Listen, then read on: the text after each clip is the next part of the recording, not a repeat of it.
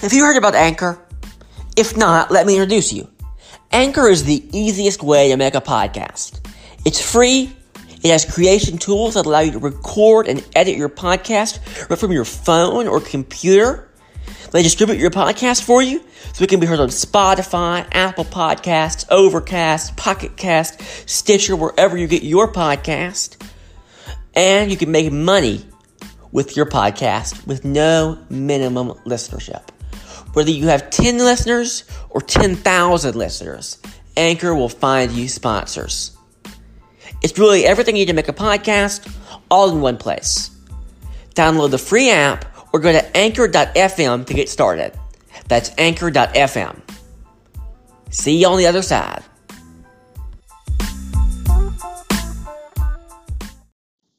Hello and welcome to this week's episode of Monorail News. I'm your host, Gray Hauser, and I'm going solo this week. So let's get right into it. Last week, Disneyland announced that they would be banning smoking and stroller wagons from the parks.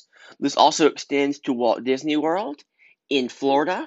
It seems to be a really good change, right? Because, you have guests who insist on bringing these ginormous strollers to the parks, and they just impact the walkways. That's going to make it really difficult out ahead of Galaxy's Edge, where Disneyland's already a small park, and they're trying to widen pathways with Project Stardust and efforts like that. And I think that having guests with lots of strollers and you need stroller parking is just going to make the crowds even worse. Strollers could be no larger now than 31 inches wide and 52 inches long. Stroller wagons are also no longer going to be permitted. And smoking is no longer going to be allowed anywhere in the Disney parks. If you want to smoke, you have to go outside the park. They'll have a smoking area set up out there. But all the smoking areas that are near the parks, especially the ones that are on Big Thunder Trail at Disneyland, which is right where the entrance to Galaxy's Edge is, are no longer going to be a thing anymore. You have to go to the resort hotels, or maybe they'll have one out in the Esplanade. Who knows? We would know more on May 1st when both of these rules go into effect. What's already in effect, though, is a ban on loose ice. So if you like to pack your own lunch and you like to keep it cool, you can no longer bring dry ice or loose ice into the park. And if I had to guess, this rule's probably spurred on by an incident a couple years ago where a cast member placed a dry ice bomb in a trash can as a prank, and it went off with guests in the area. No one was hurt. There was no damage done, but the bomb squad had to be called in, and it was just a big PR issue. The guy, I think, is in jail now because essentially he committed a terrorist act. And they're going to take that seriously. And then loose ice, of course, is a safety hazard, right? Especially from a legal perspective. A guest pulls a sandwich or a drink out of a cooler, ice falls on the ground, someone comes by and slips on it, they're going to sue Disney. Disney can't have that, right? So those rules are new, and you can request complimentary cups of ice water in the park to stay hydrated, so you don't need to bring your own glasses or bottles of water. You can just get free ice water from any of the quick service restaurants in the park. Also, moving on to Star Wars Galaxy's Edge news, guests will not be allowed to queue up for Galaxy's Edge during the initial month where reservations are required, and even after that. The way it's going to work is, once it opens up and you no longer need a reservation, you'll get in a virtual line that will allow you to wander around the park and the resort and enjoy yourself, and then come back when it's your time to enter into the land. Quote, there will be no standby access to the land, and we want to make sure that's clear for guests. We don't want guests coming to the park thinking, I don't have a reservation, maybe I'll just get in the queue and I'll be able to get in. We're not going to have a standby line, so it'll be limited solely to those guests that have reservations. That was put out by Disneyland Vice President Chris Thieler. They also said that they're going to be giving guests a window of time. So they don't know exactly what the duration of that window is going to be, but there will be an exit time to keep the land relatively crowd-free and more enjoyable. Um, I think that's a perfectly reasonable move. I think it's a necessary move because if you want to, really enjoy the land, it's not fun when you're shoulder to shoulder, right? They have to do something about that, and I think that this will be a really good answer to that. So in Hong Kong now, um, Ant-Man and the Wasp Nano Battle opens this weekend, or I'm sorry, opened last Friday. It's essentially Buzz Lightyear's Astro Blasters, but super high tech. It uses the tech that they developed for Shanghai, for their Buzz Lightyear, and it just looks awesome. You can find a video online. You can read all about it on MonorailNews.com. About 6 days ago, or 7 days ago now when you're listening to this, there was some protest at Disneyland Paris at the entrance. And Paris Disney contracts their cleaning out to a third party. And workers of this third party were protesting what they claimed to be unfair working conditions, and they just trashed the entrance to the park. The signs and paper and toilet paper and everything just left all around the entrance. Disney, of course, had to rush to get it cleaned up, but they had to divert guests from the main entrance and had them go into a side entrance, which just makes the day a little less magical. We can only hope that Disney will drop this company from doing the cleaning services and will bring it in-house. If you tuned in this past Thursday, not this past Thursday, but the Thursday after that, to watch the Illuminations Reflections of Earth live stream, and you see that it didn't happen, well, we've got good news for you. It's been rescheduled for April the 9th at 9 p.m. You can just visit the Disney Parks blog to listen to that. It's going to be great, right? I mean, I'm going to have a chance to get out there and see Illuminations one last time. So this is a great opportunity for guests to get that one last viewing, and I'm sure they'll keep it up, probably through the Watch Disney mobile app and website, so you can watch it just forever and kind of enjoy it. Also, there's been a credit card breach at 3 Disney Springs restaurants, the ones that are operated by Earl Enterprises. That will be Planet Hollywood, Chicken Guy, and Earl of Sandwich. Essentially, if you made a payment with a credit card, they want you to go look very carefully at your credit card statement because your card could have been breached. This doesn't appear to affect payments made through third-party applications or platforms like Apple Pay or Disney's Magic Bands. If you were there between May 23rd and March 18th of the past year, carefully review your credit card statements. If you purchase through Magic Bands, you don't need to take any additional action at this time, but we'll keep you up to date on that through the website and this podcast. Mickey's PhilharMagic is coming to Disney California Adventure in April. So they're going to bring the popular Magic Kingdom show to a whole new audience in California. It's going to be in the old Muppet Vision 3D theater that typically houses previews for other shows. We're also going to get at Animal Kingdom Circle of Flowers Harambe at Night.